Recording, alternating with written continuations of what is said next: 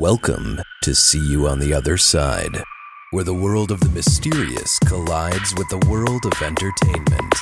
A discussion of art, music, movies, spirituality, the weird, and self-discovery. And now, your hosts, musicians and entertainers who have their own weakness for the weird, Mike and Wendy from the band Sunspot. Well, how did we get already halfway through the year? I don't know. We're not quite halfway through yet, No, Mike. Let's I not know. rush things. I know. I guess everything's feeling like it's coming to a head with episode 100 coming up in only a couple Oh of my weeks. gosh. That's exciting. It is exciting. I just didn't realize that. I mean, we're already halfway through We're in June. The fact that we're even in June is kind of disturbing. Yes, so the passage of time is happening paranormally to me. And speaking of the paranormal, let's talk about something that I'm paranormally bad at. And What's that, Mike? That's working on my condo. What? Yeah. So, well, this is now we're in June. It's the summertime, so summer projects. And summer projects is putting in new floor. Oh yeah. Getting the cabinets. At the time where you can keep all the windows open so that Right. dust and everything can fly around. And you can work in the garage with the door open without freezing. Sure. Things like that. Yes.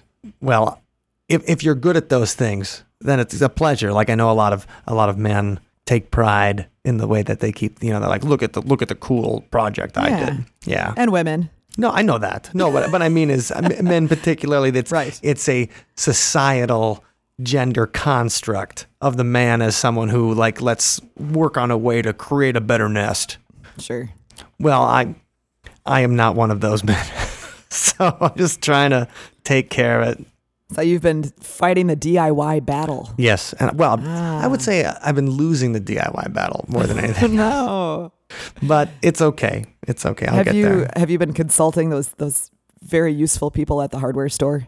No, because when What? I ask people at the hardware store questions, like on Saturday, I'm at the hardware store. I need to know something about a certain kind of primer that goes on so you can put flooring on. Yeah. And then I try to ask people at Menards, because I'm at Menards saving big money. If you guys aren't in the Midwest, you don't have Menards, but it's I love Menards. a home improvement chain, like a massive home improvement chain. The man that owns So fun. John Menard is the richest man in Wisconsin, for whatever that's worth. Yes. And I'm in there and I'm asking people questions and nobody knows anything. I'm just like, well, what do you think Well, about this okay. primer? And he's like, To be fair, were you there? Were you there on a weekend? I was. So it was probably swarming with people, all needing help. A lot of the employees might have been younger, newer people that are maybe not as experienced in the ways of home improvement. Sure. So I get punished because of my schedule that I have to talk to the B Well- team I have to talk to Menard's B squad. I'm just saying, if you need to talk to somebody, select your associate carefully. Yes. Otherwise, you're going to get the JV when it comes to asking about home improvement questions. Anyway, so it's going. It's going. And one of these days, it'll look like a brand new condo, just all magically. And that'll probably be the day I finally sell it. So you know how it goes. Well, that's pretty fun. Yeah, well, it's something. And what are you spending your days doing, Wendy? Well, I've been running, Mike. I did it. I signed up for my first marathon. Oh, the first full marathon. Yeah. So started an 18-week training program. And so now I'm in the easiest, shortest run segment of it. So I got Okay. a few weeks of not extraordinarily long runs, but then I reach the point where I start running further than I've ever run before. So Okay. exciting to have a challenge. That is And, exciting. Are you going to be traveling for this run or where are you going to run it? Yeah, I will be traveling. I'm going to be going to San Francisco, which is where, or no. I'm sorry. Take it back. I'm going to San Francisco to do a half marathon Yeah. in August. But this final marathon, I'll just be traveling to Milwaukee. So just a short jaunt, about an hour away. But it'll be easier than flying and having jet lag and dealing with all that. So, and it's in Milwaukee, so it's near where I grew up. So there'll be some familiar sights and things like that I think will make it hopefully more fun and maybe easier than otherwise. Okay, well that sounds nice then. I wish you luck. I'm out of the marathon business for a little while. When I finished my fourth last year, it was a rough one, and wasn't accomplishing what I wanted. So I take back, and So you just quit, and you're like, no. I just gotta work on my other fitness. before I go back to the long distance stuff. So I'm trying to bring everything else up so then I can go back and crush it in the in the parlance of how good strategy. Yeah. Good strategy. Well, see, part of my plan is, I mean, I have these great mentors such as yourself and my brother, people who run marathons regularly. Well, your brother is a good runner. Run multiple marathons. Well, so are you. And as a first timer, I have no idea what to expect. So it's just good to have some people that have been through it that can guide me. My senseis. Yeah. No, I think you're going to have fun. And the fun thing about a marathon versus a half marathon is the wall is a whole kind of different experience. So when you experience a wall on a half marathon, you're like, oh man, I got like 2 miles to go. When you experience the wall in the full marathon, you're like, I'm probably going to die. So that, yeah. That does scare me because the training only goes up to 20 miles. So I'm like, what's going to happen? Nothing's going to happen. You're going to be fine. And as long as you do the training, you're going to nail it. Like, so, because on the day of, it's just a little head game you got to play. And it's so much easier to play those head games when there's 1,000 people running by you, that running, not by you, like past you, like, oh no. But like when everybody's running with you. With you. It's a very powerful That's experience. Cool. Well, I apologize in advance, Mike, because you're the one that spends a lot of time around me. And so you're going to hear a lot of complaining probably. That's okay. As I start doing more and more long runs. But I'll try not to. That's just fine. You had to hear it when I was doing my training, so that's okay. But anyway, so that's fun. So everybody's got their summer projects. Thanks. And we hope if you guys have any interesting summer projects, always let us know. You can tweet us at Other Side Talk and let us know what kind of fun stuff you're doing. Oh, also, I am doing one more interesting summer project. Ooh, what's that, Mike? Working on a haunted history tour of Waukesha, Wisconsin. Oh, man, you're just starting to really branch out here. That's exciting. Right, because there's more cities with more history. And anyway, I've got a lot of history left. I mean, a history taken care of in Waukesha. But if anybody has stories or experiences of their own in Waukesha, we'd love to hear about it. So you can send us an email, info@othersidepodcast.com, or once again, you can tweet at us. And I'd love to hear any personal experiences you had in the Waukesha area, just in case you're from there. Or if you want to work as a guide, too. We're hiring. There you go. Help wanted. Yes. So anyway, enough about us. We should probably get to the guest at hand. We should. Yes. Paul J. Davids is his name. A filmmaker and author and an interesting character. We had we had a lot to talk about, and I was just excited that he worked on Transformers. Oh my gosh. Which was Transformers. Cool. And the original cartoon, which I loved as a kid. And then we talk about this in the interview too. But we've had Don Schmidt on the show before. And also I've known Don for almost 20 years now, probably. It's the first time I met him and interviewed him for the Badger Herald back at UW in 1997. Oh, wow. College days. Yes. And Don Schmidt is one of the major people involved with the Roswell TV movie that came out on Showtime in 1994. Paul Davids was the producer of it. And so, I mean, he talks about how his own personal experience led to him wanting to produce that film about Roswell.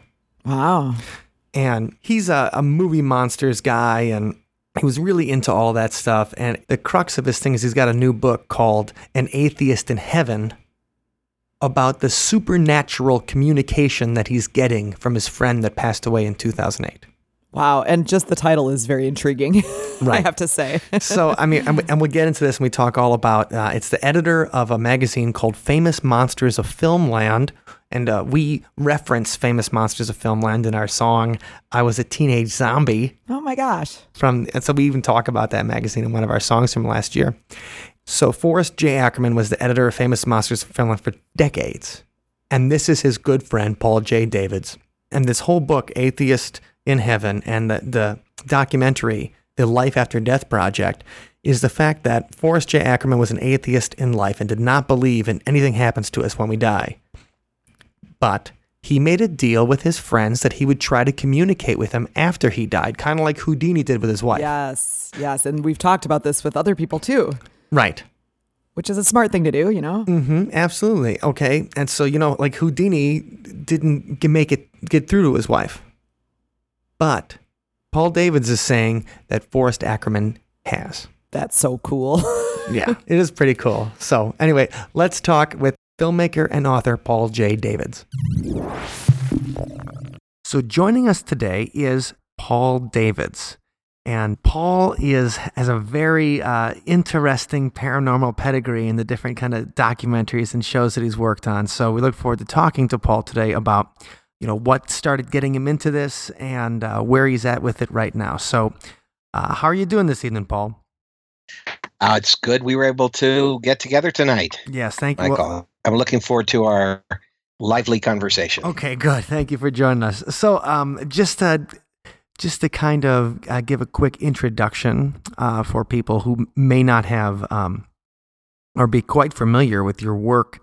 So you are a filmmaker and an author, and you've worked on different kinds of projects, like going from the Transformers TV show to the Roswell TV movie back in the famous Roswell TV movie with Kyle MacLachlan and everybody, and Martin Sheen from the 1990s that we love.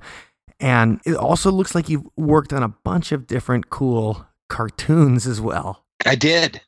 Yeah, because when I was at Marvel working on the Transformers, I was production coordinator of all the animated Transformer shows.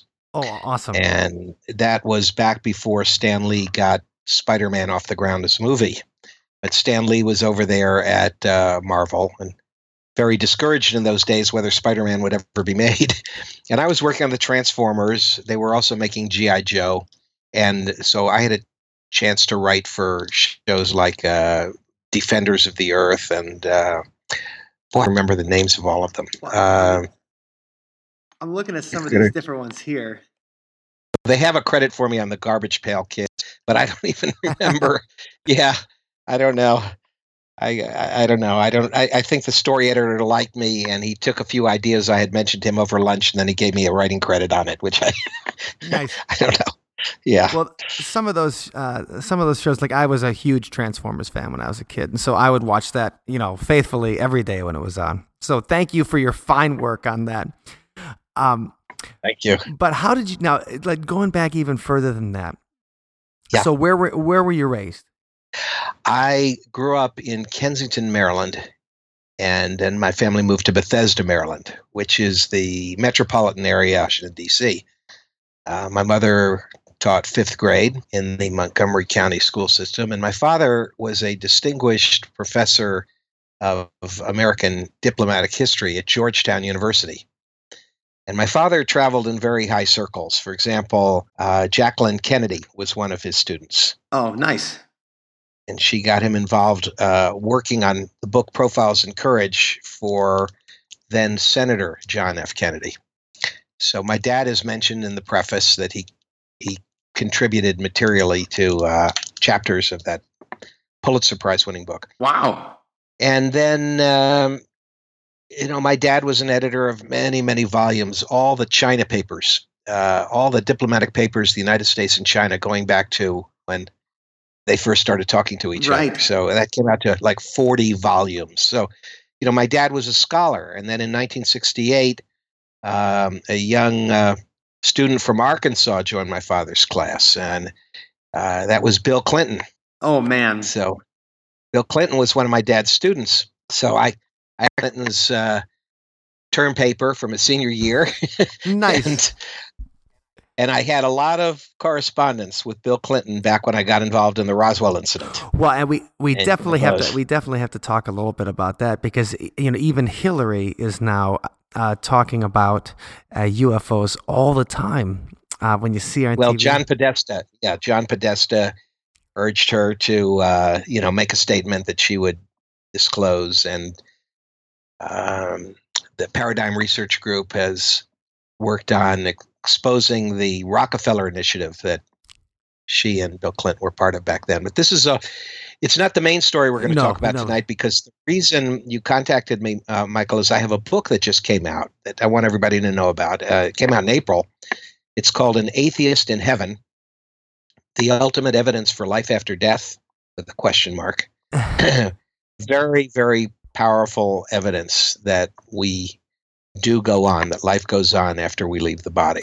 And it's an enormous project that I got involved in here. I mean, first it was a movie. It was a documentary film that got onto sci-fi. Right. That was called The And Life After. all grew out of a personal experience. Yeah, that was the Life After Death Project. And you can find that. I mean, the best thing is that the DVD came out as two movies, because there's a sequel too. So there was two DVDs in there, and that was back in 2013, the Life After Death Project. And I had scientists and universities involved in studying that evidence, that research. And I heard from many people who said, you really need to have a book. This needs to be a book, because you've had all of this scientific studies of your evidence in this extraordinary case of after-death communication that I call the Ackerman case.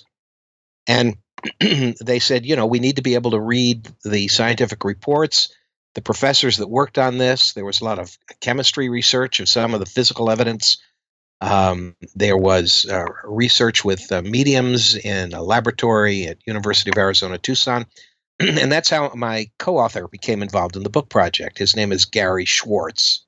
Very famous in this field. He's written many, many books. And it's also exceptional to get anybody usually involved in any kind of academia. That's great that they're willing to work with you in something like this, because a lot of times they're not willing to work with anybody, You're absolutely right. It's rare. I mean, the people are afraid. They're afraid of their reputations. They're afraid of being sort of shuffled off into a ghetto of the label of, investigating things that aren't acceptable to the mainstream. Absolutely. It's frowns on, and so there's ridicule to deal with, and it's a problem. It's a really serious problem, and I'm kind of an agitator now. If I were a lawyer, I would be a lawyer on behalf of all those who feel that they've been abused by ridicule in spite of the fact that they've undertaken very serious research and have credible evidence of what we call the paranormal, for want of a better name, but we call it the paranormal. But there are these strange things that really do happen. I'm totally convinced of that now, because I've lived it. wouldn't have agreed with that for maybe 40 years of my life, but things have changed. And so I felt I had a mission to bring to the world what I've learned and what I know. Well, let's start right there when you talk about finding that mission, and let's bring it back a little bit so people can kind of understand the context of where you're coming at with An Atheist in Heaven and the Life After Death Project. So we were talking before you got to work on a bunch of awesome cartoons back in the 80s, and then you got to do something, you got to work on the Roswell film with our friend Don Schmidt, who we've had on the show and I've known for a number of years, and a nice guy. And so even sometimes he says some questionable things like the Roswell slides, but I'll let that slip for today. And, but as far as, you were very influenced by this magazine, which was edited by Forrest J. Ackerman, and it's the Hollywood movie monster magazine, The Famous Monsters of Filmland. Yes, it has a great history going back to 1958. The room I'm sitting in, as I look to my right at the bookshelf, I have every issue of that magazine. I've collected them. I treasure them. And this started for me when I was a kid. Absolutely. It wasn't just that the magazine revealed the secrets behind the monster movies back before you could find those secrets in any other way. I mean, how did they do all those incredible special effects? Today, it's digital, and it's amazing what they put on the screen. Absolutely incredible. From Lord of the Rings to the new Warcraft. Mm-hmm. It's just what you're seeing visually. Jurassic Park, what you're seeing visually is incredibly realistic now, and it wasn't when I was growing up. There was some of it that was really very bad. There was some of it that we considered really good. It was the best that we had. I mean, whether it was the films of Ray Harryhausen. Well, absolutely. I mean, Ray, to think about where you guys in the audience might have seen Ray Harryhausen. Obviously, the first thing I think of is the skeleton fighting scene in Jason and the Argonauts. Yes, was it 7 skeletons? I think it was 7. And before that, he did the Seventh Voyage of Sinbad, where there was one skeleton sword fight with Kerwin Matthews. I mean, this was the movie magic that I grew up with. Absolutely. And when I was a kid, I made amateur movies, and my little 8mm silent films came to the attention of Forrest J. Ackerman, this great, prestigious, famous Hollywood editor. The man behind Famous Monsters of Film. Yes, the Harry Knowles before there was an Ain't It Cool News, even in anybody's idea to think of it as a modern thing. But I mean, he was the guy who kind of took that charge of like science fiction and fantasy and kind of bringing the Hollywood, bringing that world of Hollywood to like and there's so many magazines and websites now, but you think about it, back when you were growing up, this was it. Yeah, we had nothing like that. And your Harry Knowles comparison is a very good one, actually. But it's hard for the younger generation to understand the pre-internet world, I think. We those of us who had these weird interests, let's say, because monster movies was considered a weird interest in those days. I mean, the teachers certainly didn't favor it. And they'd snatch Famous Monsters magazine and destroy it if they caught you with it. But the problem was that we had no way to find out who we were, those of us around the country who had these interests. The only way was Famous Monsters magazine, which had a part in the back called Graveyard Examiner, where the kids could write in and say, "Hey, I just made an 8mm movie with a mummy," and someone else writes in and said, "Well, you should see the brontosaurus I just built. It looks very realistic." So as kids, we got to know each other, and the people that I was communicating with then, some of them became very, very big. I mean, Dennis Murin, he ran Industrial Light and Magic. He did okay for himself. Yeah, I mean, I think he has 10 Academy Awards. And Rick Baker, Monster Maker, as Forrest Ackerman called him. He has about 10 Academy American Awards. Werewolf in London. I mean, just that for alone, he deserves every award he's ever going to get. Yes, he did a lot for John Landis. I became friends with John Landis through the years, and John Landis loved Forrest J. Ackerman. We all loved Forrest J. Ackerman. We called him Uncle Forry. Okay. and he had an 18-room mansion in Hollywood near Griffith Park that was absolutely filled with what we considered great treasures.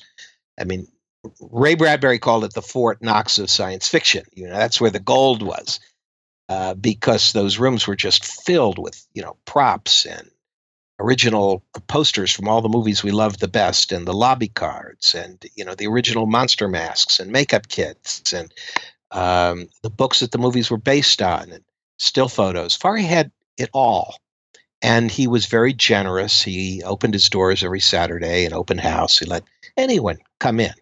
You only had to dial Moon Fan. That was his phone number, Moon Fan.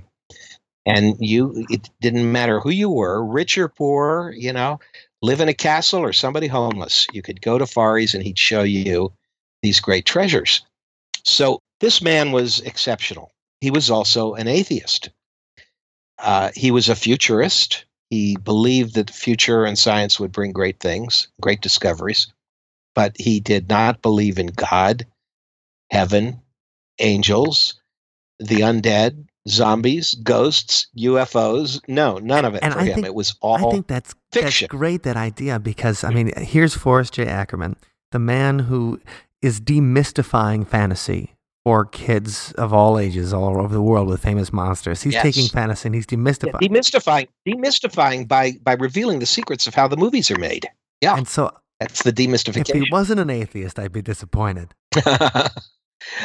Well, he was many things. I mean, he was a great humorist. I relished his sense of humor because I saw it up close. For me, he had kind of a Mark Twain wry wit, but he loved puns, which Mark Twain might not have loved. But he loved wordplay, games with words within words. I mean, puzzles with words. So that became important when I became convinced that Forrest was still around after he died. I mean, now you became friends with what decade or what year did you start becoming friends with Forrest Ackerman? All right, I first met him. I think I'm in my 60s. I think I first met him in 1963. Okay. He had a cross-country trip to meet fans. And he ended up at the World Science Fiction Convention at a hotel in Washington, D.C. And I was lucky enough to meet him then. And he invited me to bring my films the next day to show him, these primitive little 3-minute animated things I had made.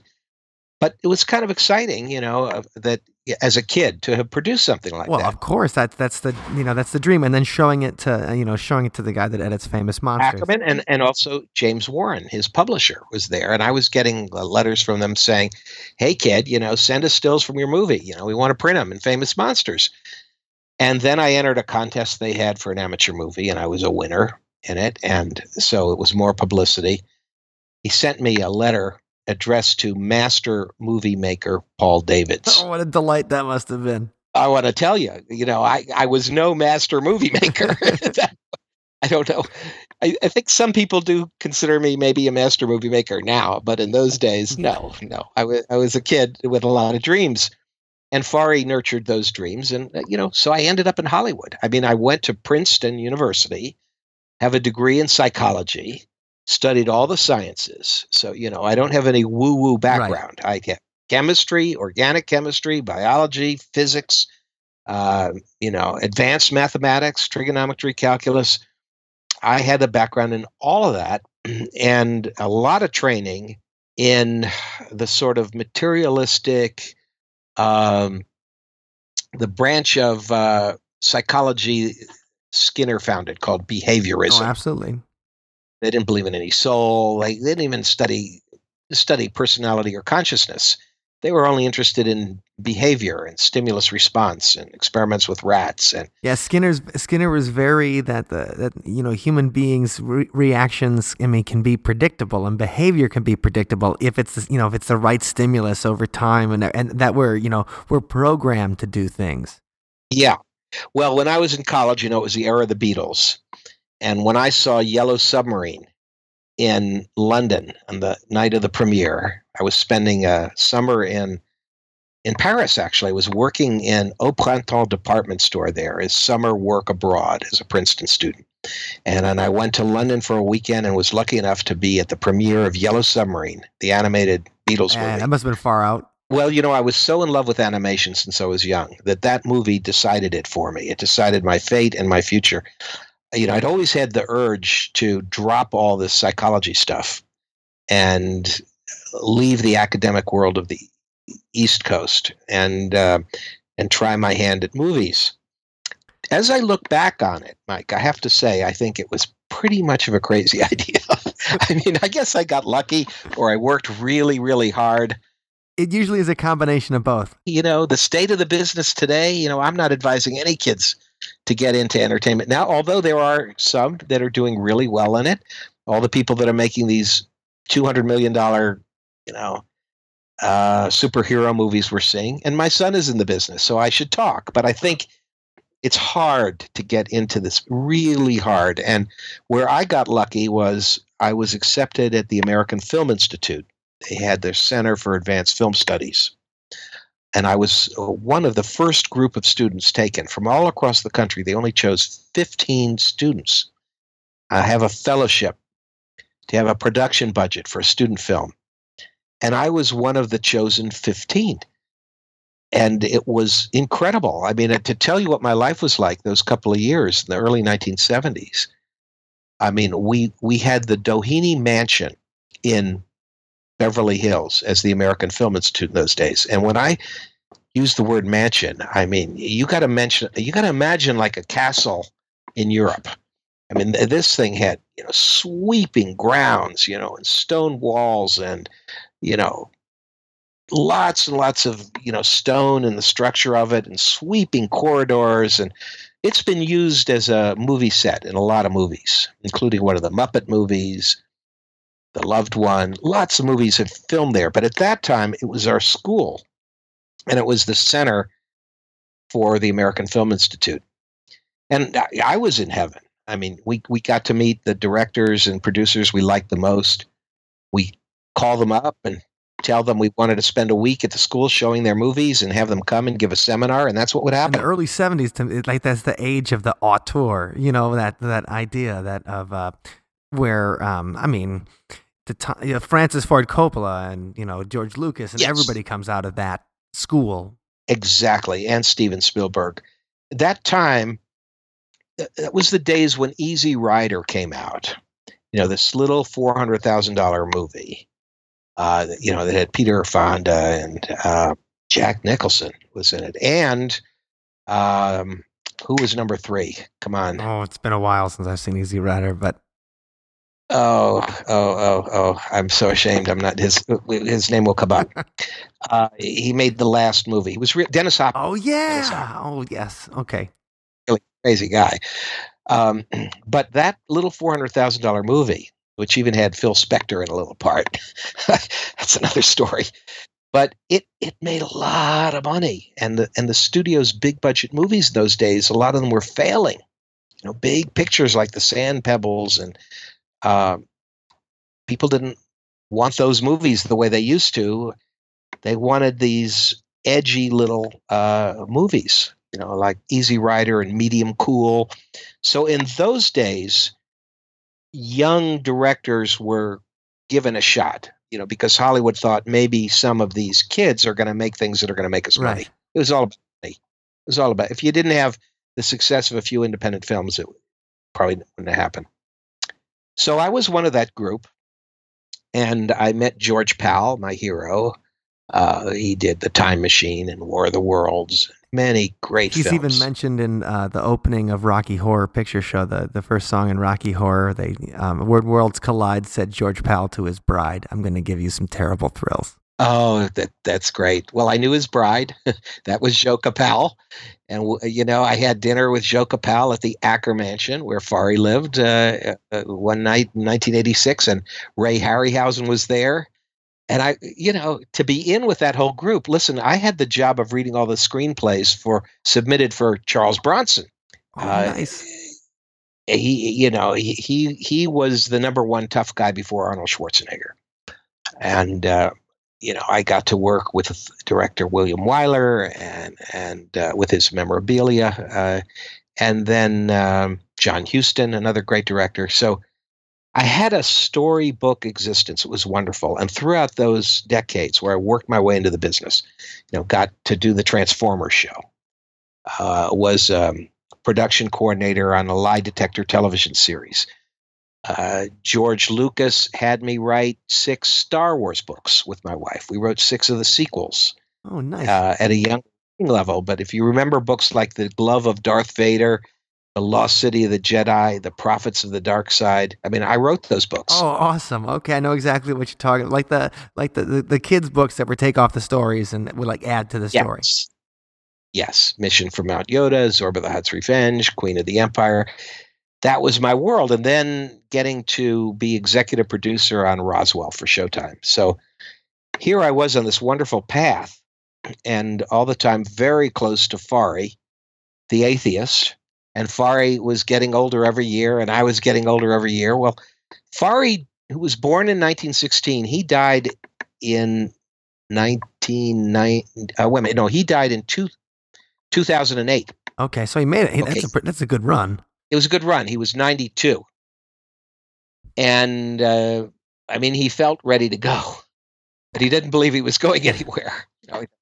Disillusion of the darkness and the eternal nothingness. Right, oblivion. And I got him to admit that if it turned out he was wrong about an afterlife, that if he had a chance and he could do it, that he would drop me a line. Okay?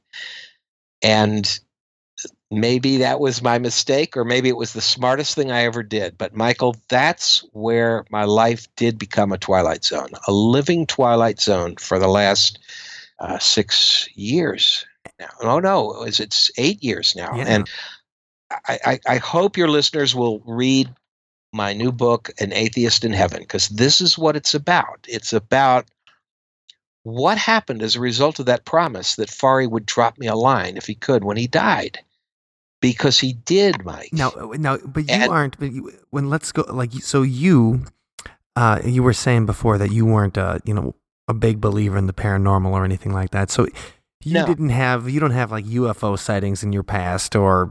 Oh yes, I do. I do. Yes, let's get that on the table. Because the reason I produced the Roswell movie is that in 1987, my 9-year-old daughter, at about 4 in the afternoon, I even remember the day, February 25th, 1987, she screamed at me to come running upstairs because she saw a flying saucer. And I was busy, and downstairs she had interrupted me several times. And I said, I'm sure you know what a weather, not a weather balloon. I said, what a blimp looks like. It's a Goodyear blimp. Take another look. And she insisted it was a flying saucer. And, well, it was. Okay, so I was a daylight witness to that with my 2 children. Was this in Los Angeles? Yeah. We went out on the roof of our house. It made maneuvers near our house. And from that day on, I knew that they were real. I'd never had that as a belief in my belief system. It was always science fiction to me. I hadn't educated myself. I hadn't read the good books, but I saw this. So that led to my tremendous interest in research that led to my meeting Donald Schmidt, who you interviewed. Mm-hmm. And then after fighting to get Roswell, the movie, made for several years, first with HBO, then Showtime said yes. And they gave us a very ample budget to do it as a TV movie. It came out really well. And it came out it came out exactly the right time, too, because first of all, it seemed that Roswell was entering America's imagination in the mid-90s. I mean, the X-Files starts in 1993 and kind of puts that fire of some of the alien government conspiracy and everything. And that movie was, I'd say, the word on Roswell for most of the people of my generation who'd heard of it the first time through the film. Yeah, thank you. It came out in 1994 on TV for the first time. And it had a long life on television, and DVD. And we did our utmost to tell the Roswell story the way the witnesses, the people that had lived there, that broke with the cover-up and came forward to tell the truth. And the truth is that something that none of them could explain, that otherworldly, crashed there, and the military acquired the debris. And, we know from people like Lieutenant Colonel Philip Corso in his book, The Day After Roswell, that debris was funneled out into industry without industry being told where it came from, but through the Foreign Technology Division. And it became the basis for a lot of things that resulted in technological advances. And no one would admit this. It was all very, very top secret. But what Colonel Corso said was true. I refer everybody to his book. It's not true in every fact. He had a co-author, and not everything was exactly right, but the thrust of it is right. It reveals what, I think will be revealed now. I mean, if, John Podesta. If he gets his way, damn it, I hope he does. Yeah, if he gets his way, the X-Files are going to see the light of day, and the public will eventually know, that we're not alone. So, yeah, I had a background in that. Now, as far as this other paranormal stuff about life after death. Well, it's two different branches, you know what I mean? Like it's one thing for me, it's one thing to think that, well, of course there's that there's life out there in the universe, so they could be traveling, or I mean that seems actually more reasonable to believe than reasonable not to believe. But to believe in ghosts is something totally different. Yeah. Most scientists believe that there's got to be life out there. It's just that they feel the distances are so vast, it's impossible for them to get here from there. We don't know how that would happen. And then there's also the question of whether it's something coming from another dimension. There can be other dimensions that are right here with us right now. We don't have these answers, but what we are seeing is evidence that there's a lot of strange stuff going on that doesn't fit with everyday reality, right? That there's something about the Twilight Zone that is, becoming evident. So Forrest Ackerman, with the life after death thing. I wanted to say that my one exposure to this field, when I was working working on the TV show Lie Detector for F. Lee Bailey. You know, the lawyer. He was one of O.J. Simpson's attorneys. And you're a famous lawyer. So for Lie Detector, every week we would bring somebody on the show who had a story to tell, and they wanted it backed up. They wanted to take a lie detector test and have F. Lee Bailey say, yes, you're telling the truth. But sometimes we'd get liars on the show, and the result of the test would show that they had fabricated the whole thing. So we got some really interesting cases. You know, we had Betty Hill on that show. Oh, and Betty Hill, you guys, she was one of the first cases of alien abduction and missing time. And we talk about her in, I'll put that episode in the show notes. So when you guys are looking at it, you can find it there. Yes, Betty and Barney Hill. So Betty was there. Barney had died. How did she do in the And she came out true. You're truthful? Yeah. All right. And the other one who was on was my case was a psychic named Dorothy Allison from New Jersey. Okay. And she was a psychic detective. It's the first time I'd heard of anything like that, but there had been books written about her. And I got to see the police file of all the cases she had worked on where she had helped the police like find a missing body in a murder case. And she passed the lie detector test about a very fascinating case where she had cracked the case and police hadn't. And at that point, I thought to myself, yeah, there's something to this. And I wanted to know more about it. Now, that was in 1983. But the world of strangeness having to do with, you know, mediums and the other side didn't enter my life until after Fari died. So, and it was 2009 when that happened. So all the time from 1983 to 2009, except for the flying saucer sighting, you know, life was pretty normal for me. But the last 8 years, I have to say, things have been completely different. And well, I have all my faculties, but these things keep happening. They're all listed in An Atheist in Heaven. There's a glossary. There's over 100 really weird things that have happened to me. Some of them can't be explained by science. I've had scientists working on it. There's scientific reports in the book An Atheist in Heaven. And some of them are more of the nature of extreme coincidence happening again and again and again. We'd say, okay, well, there is a 1 in a million chance that could happen. But I had a 1 in a million yesterday, and then I have a 1 in a million today, and then another 1 in a million tomorrow. You start to say, wait a minute, something's going on. There's a pattern here. Yeah, and then there were experiences with mediums that Professor Gary Schwartz brought in that were fantastic. And we had instrumental transcommunication. There were instances that the computers were involved, that the video cameras were involved, the telephones were involved. We had physical phenomena, what they call apports, things disappearing, and then they show up again in a place where you looked. And you just know nobody put it there because nobody could have put it there. So, and then we've had the things that have disappeared and never showed up again that related to something having to do with Fari, usually.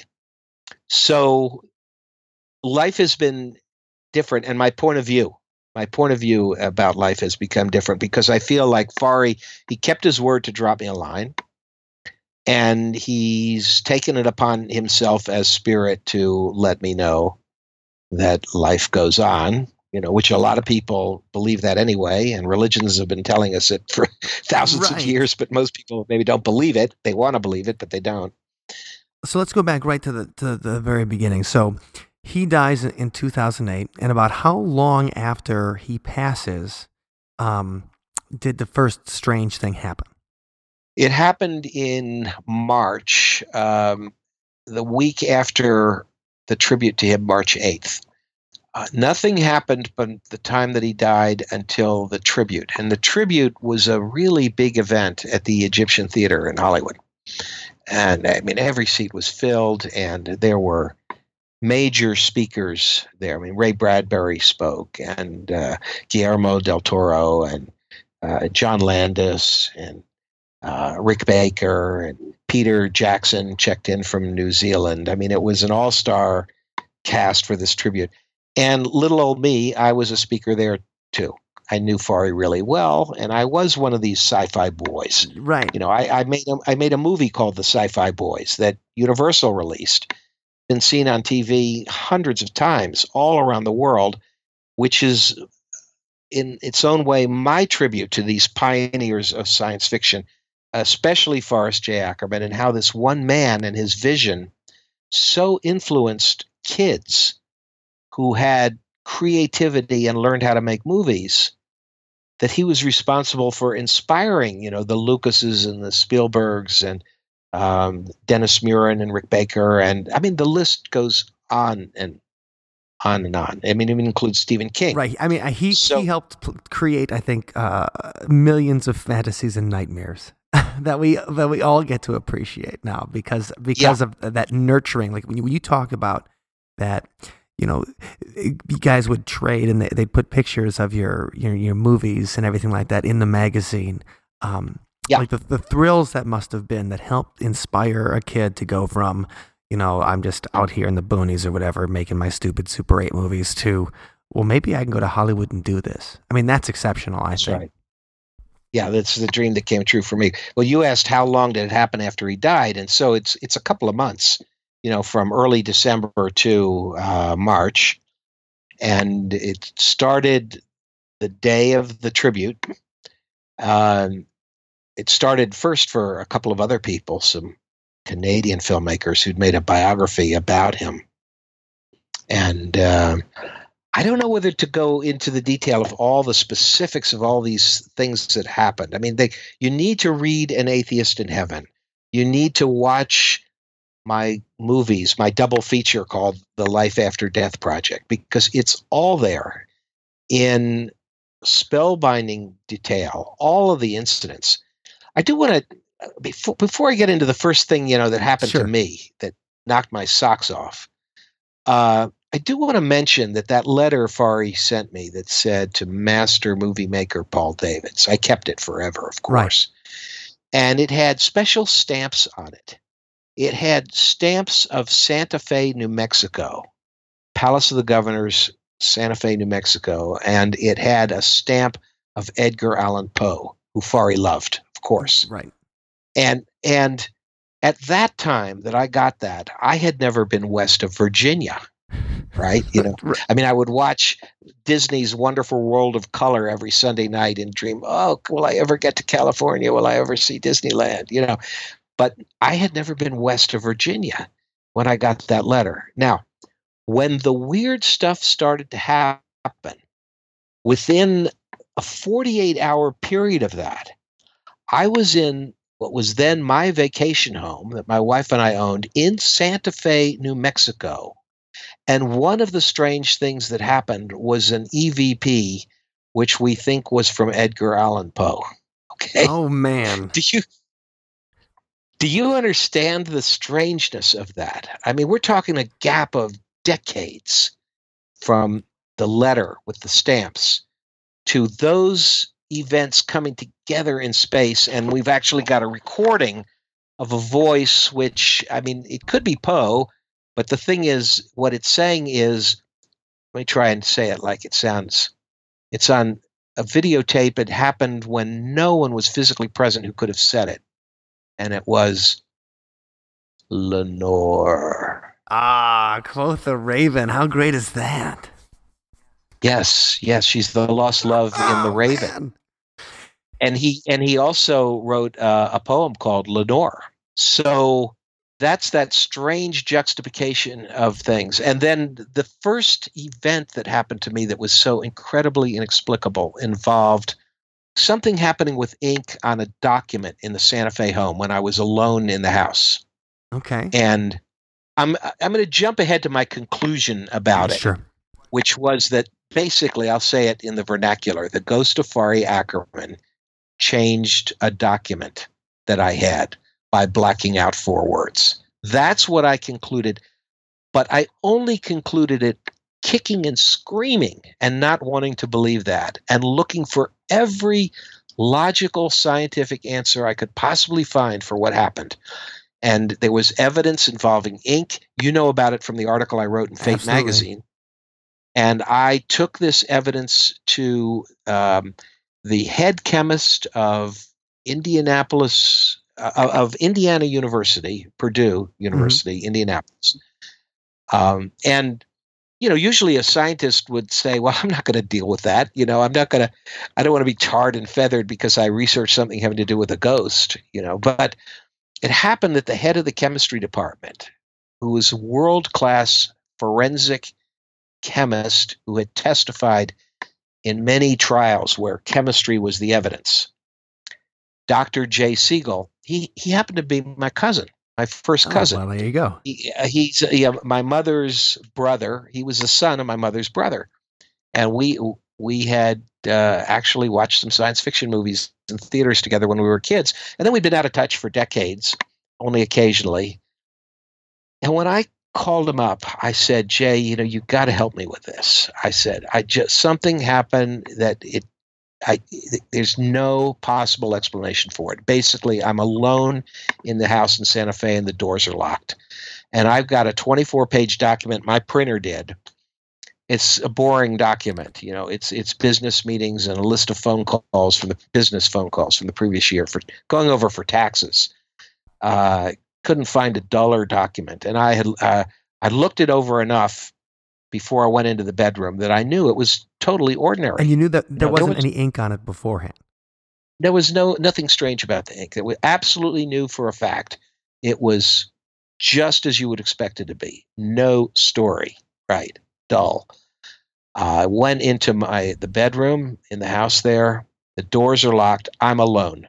It's a little spooky. It's very dark there at night. We don't have street lights. You see the stars. It's Santa Fe. It's in New Mexico. It used to be Indian lands long ago. So I put this document down on the bed, and I went into the bathroom for a few minutes. I knew I was going to crawl into bed and look through the document to try to find things that could relate to tax deductions, because you forget what your business meals were and trips you took, and that's what it was for. And when I came out of the bathroom and looked at the document, it had definitely been changed. And there was ink that was still moist that had blacked out 4 words on the document. You could still kind of read 2 of the words, but the other 2 words completely opaque. The thing is, it was done neatly. It was precise. You knew right away it was targeted. You can't get out of this by saying, oh, something smudged. Oh, you must have had a leaky ceiling. Water dripped on it. It's smeared. Oh, you must have had a leaky pen in the bed. And that's what the skeptics try to do, because they distort the whole thing. They call it a smudge. Right. It's not a smudge. It's a cheap inkjet printer or something like that you used. Yeah, they want to say, oh, it must have been your printer. No, it's precise. It's still moist, and the document had been printed out an hour and a half before. But this is moist, and it's just those 4 words. Well, it took me many, many days before it dawned on me what the message was in those words and why it would be a message from Fari. I don't want to tell the whole story here, but just to say once I figured it out, and with his love of puns and word games, he had chosen 4 words with a word within a word, a name within a name. That basically, this was like a thank you for my part in the tribute. And when I talked to the guy who had arranged the tribute, he had corroborating evidence too from something that happened to him. So this, Mike, is just how it all started in 2009. That was item number 1. Well, when you told people about it, so when you said that, how did you approach the other people involved? Without, were you worried that they're like, wow, they might think that I'm a crazy guy? Yeah. No, it was hard to discuss because my wife even called me while the ink was still wet. And I didn't bring it up in the conversation that night. I was still absolutely in shock, and I was somewhat afraid because I knew there had been another presence in that room that did that deliberately. And I'm alone in this house, and it's unseen. It's invisible. It found you on vacation. Yes, Fari found me. And let me just backtrack one more step to tell you something really amusing, because I said he had a sense of humor, and there was a sense of humor in his message. But when I was looking through some of my old famous monsters later, I found one. I think issue number 90 said, read about the man who saw King Kong 90 times. That was Ray Harryhausen. And so it was a big article on Ray Harryhausen. And I had gotten Fari to autograph the first page for me. And what he wrote was, hooray for Harryhausen and Paul Davids. That's what he wrote. And he wrote the word hooray, H-O-O, and then a hyphen, and then Ray. Sure. Because that's Ray Harryhausen. And the ink obliteration that happened to me had the same kind of thing in it, with a name right there in the middle that gives you the clue of what he means. But with this issue number 90, when he signed, I gave a lecture one time and showed that up on a screen, and I hadn't noticed a key piece of evidence with it. And someone in the audience said, why didn't you talk about the Invisible Ink Man Strikes Again? And I said, what? What are you talking about? What are you talking about? And the lady said, well, underneath where he signed, it says Fang Mail. This is for the table of contents of the magazine. Fang Mail is the mail section. And it says, printed there in the magazine, the Invisible Ink Men Strike Again. And I thought, oh my God, think about that as a synchronicity, because what happened to me, it wasn't invisible ink, quite the contrary. It was ink that became very dark and very opaque. But if you think of that expression, the invisible ink man, it's the ink man who did the ink who's invisible. Right, and he did it to you. And he struck again. I mean, maybe to me it was the first time he struck, right? But it's exactly what he did. And it happened to be that his signature was right above that of all the different magazines. That's a synchronicity, Mike. It's one example. I want to tell you that there are at least 30 or 35 examples that strong. And they're mind-bending. They're just mind-bending. Well, what was kind of the point that you said, like, I have to make a movie about this? I've got to do something about it. It turns from, well, this is interesting, and then this might be some synchronicities, and maybe I'm thinking about this because I loved my friend and we wanted to, we just did that nice tribute. When did it become like, I need to document this so that people know that he's back? First I didn't know he was back, and the movie idea came slowly. But the idea of documenting everything was right there from the beginning. Because remember, I worked for F. Lee Bailey, right? I was into evidence. I was into truth and false. And I knew my story was true. Nothing about this is made up. I've signed a sworn affidavit that's at the beginning of this book. And I say, as God is my witness, this story I'm telling you, it's like the testimony I would give in front of a jury. Having sworn on a Bible, like we always do. Right. It's all true. So I looked at this thing as evidence right from the beginning. I had to protect it. I had to be careful. I had to not touch it. And when I talked to Jay Siegel, he said, I'll have a look at it. He said, why don't you FedEx the thing to me and I'll take a look at it in the lab. And I said, no, Jay, I'm not going to FedEx this. I'm not going to take a chance. This thing, if it got lost by FedEx, right, the evidence is gone. I said, I'm going to have to get on a plane. And I said, and by the way, can I bring my video camera? Because whatever you're doing in the lab, I want to film it. Absolutely.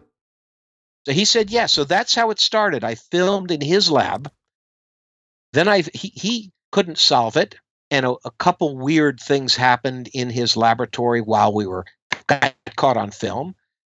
And he wanted to bring in another chemist he had worked with at Michigan State University for many, many years. He and Dr. John Allison had been a team of chemists, and together they had become world-class experts in exactly what I needed, and that was inks, paints, dyes, and solvents. They knew it more than anybody else. So he sent me then to New Jersey So then weeks later, I'm on a plane to New Jersey, and Dr. John Allison is doing laser desorption tests. And John Allison, he had never met me before. He was really a skeptic. Of course. I'm going to say the confrontation between me and John Allison, I don't know, call it a confrontation. The interplay between us itself could make a funny movie. Right. Because his attitude was, look, I'm a chemist. I know there's an explanation for this. You've given me a challenge. I'm going to find it. He said, I'm going to ask you a lot of questions. I want the facts from you. He said, I think you should be able to solve this problem pretty quickly in the lab. And he said, I'm telling you right from the start, the science I work with does not bring in intervention by dead people's ghosts as the answer to how things happen in this world, right? So that's the level of his skepticism. Well, the story of the change in John Allison, it's one of the reasons to see the movie The Life After Death Project, one of the reasons to read the book, because he's written a couple chapters in the book. His transformation from arch skeptic to complete believer is an incredible story, because not only couldn't he solve the inkblot mystery with 3 years of studying it, with bringing in, classes of students every year, every semester to try to solve the problem, taking new approaches, studying 300 types of solvents to try to duplicate it. Nothing duplicates the effect of that ink obliteration. And while he's doing the studying, weirder and weirder stuff starts to happen to him. Totally ghostly. Some of it caught on film by my camera. And it's continued for years for him too. And it's touched many other people who either get involved, who knew Fari, in some cases just people who see the movie I made or read the book, The Atheist in Heaven. I've had reports from people that are staggering. The bottom line is that the transformation of John Allison and all the things that happened to him and things we caught on film, it is it's a staggering story to see a committed scientific skeptic transform to the point where he'll say that he believes in all this now. He believes that there is an other side, as the title of your show says. Right. Well, Hey, something else is happening that's really strange to me right now. These things have been happening. My printer has just printed 2 pages by itself. I could hear it. I thought you were working on something. I wasn't sure. I did not touch it, and both pages are blank. This is strange, but right toward the end of the last interview I had, something really weird happened with the interviewer's voice, and it started echoing like dozens of times. So, well, I think maybe it's the spirits trying to say that, hey, they want to be part of the show too. They always are. So that's fantastic. I mean, Paul, this is a really all this stuff is really fascinating, and I'd like everybody who has an interest in this to either check out the book or check out the DVD. Where's the best place that they can get it? Well, I tell people, Amazon.com is easy. They have the DVD. They have that at Amazon Prime, but it's only part 1 they have there. You get the DVD, you get both movies, and the second one's really good too. But An Atheist in Heaven, they have it at Amazon either as an ebook or as a beautiful hardback, and it's 500 pages long, which might seem daunting, but there's a lot of photographs in it. That's just filled with photos of all the things that I'm telling you about and all the people. It's all documented and it's all true. Well, I want everybody to check it out. We might be running out of time. Are we here, Mike? Running out of time? We had enough time for another story or so. Okay, because I wanted to say that if you read the reviews at Amazon, there's a lot of good reviews of An Atheist in Heaven.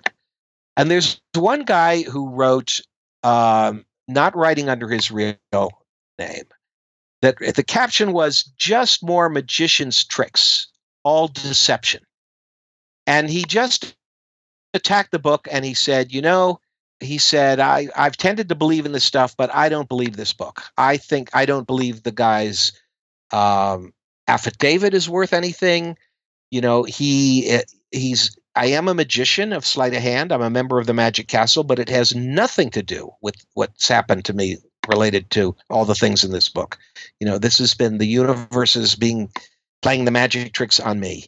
But he said, no, don't believe him. Worthless deposition, and we only have one guy's word for it when it just comes down to it. And you know, Mike, that is so wrong. It is so, I hate it when people just lie and misrepresent, because you've got lots of people's word for it in this book.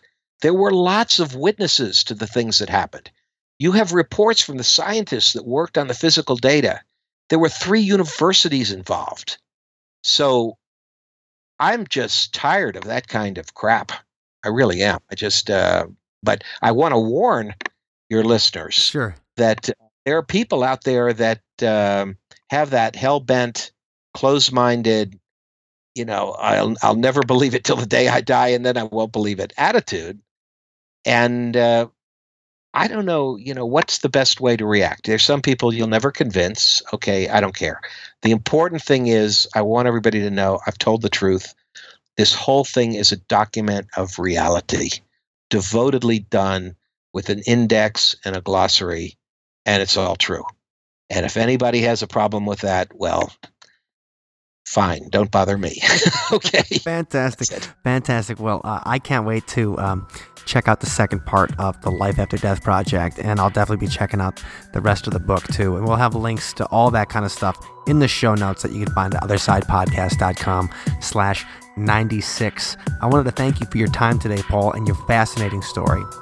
Thank you so much. I've really enjoyed talking to you. You've been really enthusiastic host. And I really enjoy hearing all those stories and stuff, and it's really interesting to me, especially that it's Forrest Ackerman, you know, himself coming back. I love him. I want Farah to know he's always welcome. It's a friendship that did not end with death. It goes on. Awesome. Thank you very much, Paul. And next time you release something or something like that, we'll call you again, and we can talk about the next thing. Thank you very much. Have a great night. A pleasure. Thank you. Bye. Well, Paul Davids sure was a really nice guy to talk to. Yeah, he sounded like a really nice guy, and wow, what a story he's got. Yeah, I'd say it's an incredible story, and you can find that lifeafterdeathproject.com has links to the book An Atheist in Heaven. It's got links to the documentary, so you can check out more like right now and check it out. I totally want to check that out, because there were a lot of details and things that I'm curious to find out more about. Well, what I liked how he did it is that he found some kind of proof, and then he took it to a scientist immediately. Yeah. And that's exactly what you should do if you want to prove to people that you have some kind of evidence that something paranormal is happening to you. Right. So, and he believes it 100%. So, Paul Davids, thank you for that story. It was pretty cool. Yes, thanks. And if you guys out there are enjoying the podcast and want to show your support, we got a new place where you can go. Where is that, Wendy? It is at othersidepodcast.com/donate. We have a Patreon now. Yeah. And so that's the place where, if you guys are enjoying it, because we do songs and podcasts and videos and all that kind of stuff free all the time. We're going to continue doing that. But if you feel so inclined to help out, othersidepodcast.com/donate is where you can do that. There we go. Anyway, speaking of songs, for this week's song, wanted to take a little bit of inspiration from the movies that Forrest Ackerman used to cover in Famous Monsters of Filmland. So we're calling this Sunspot song Behind the Curtain.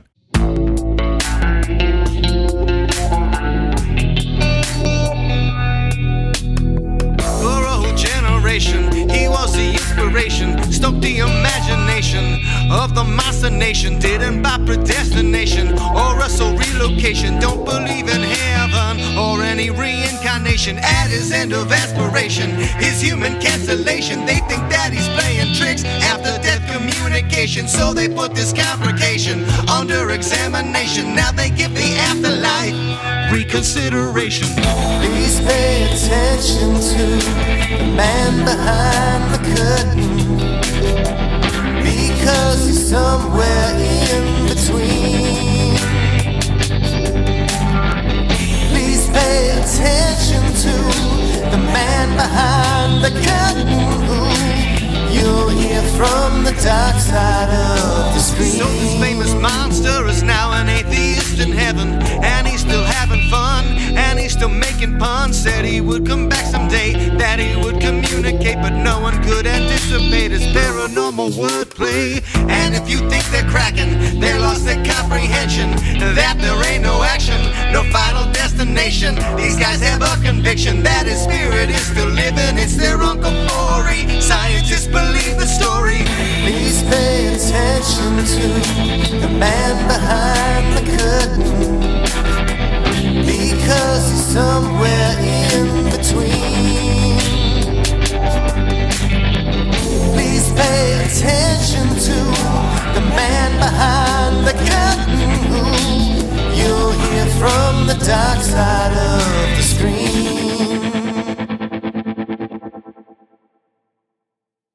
Thank you for listening to today's episode. You can find us online at othersidepodcast.com. Until next time, see you on the other side. Lenore.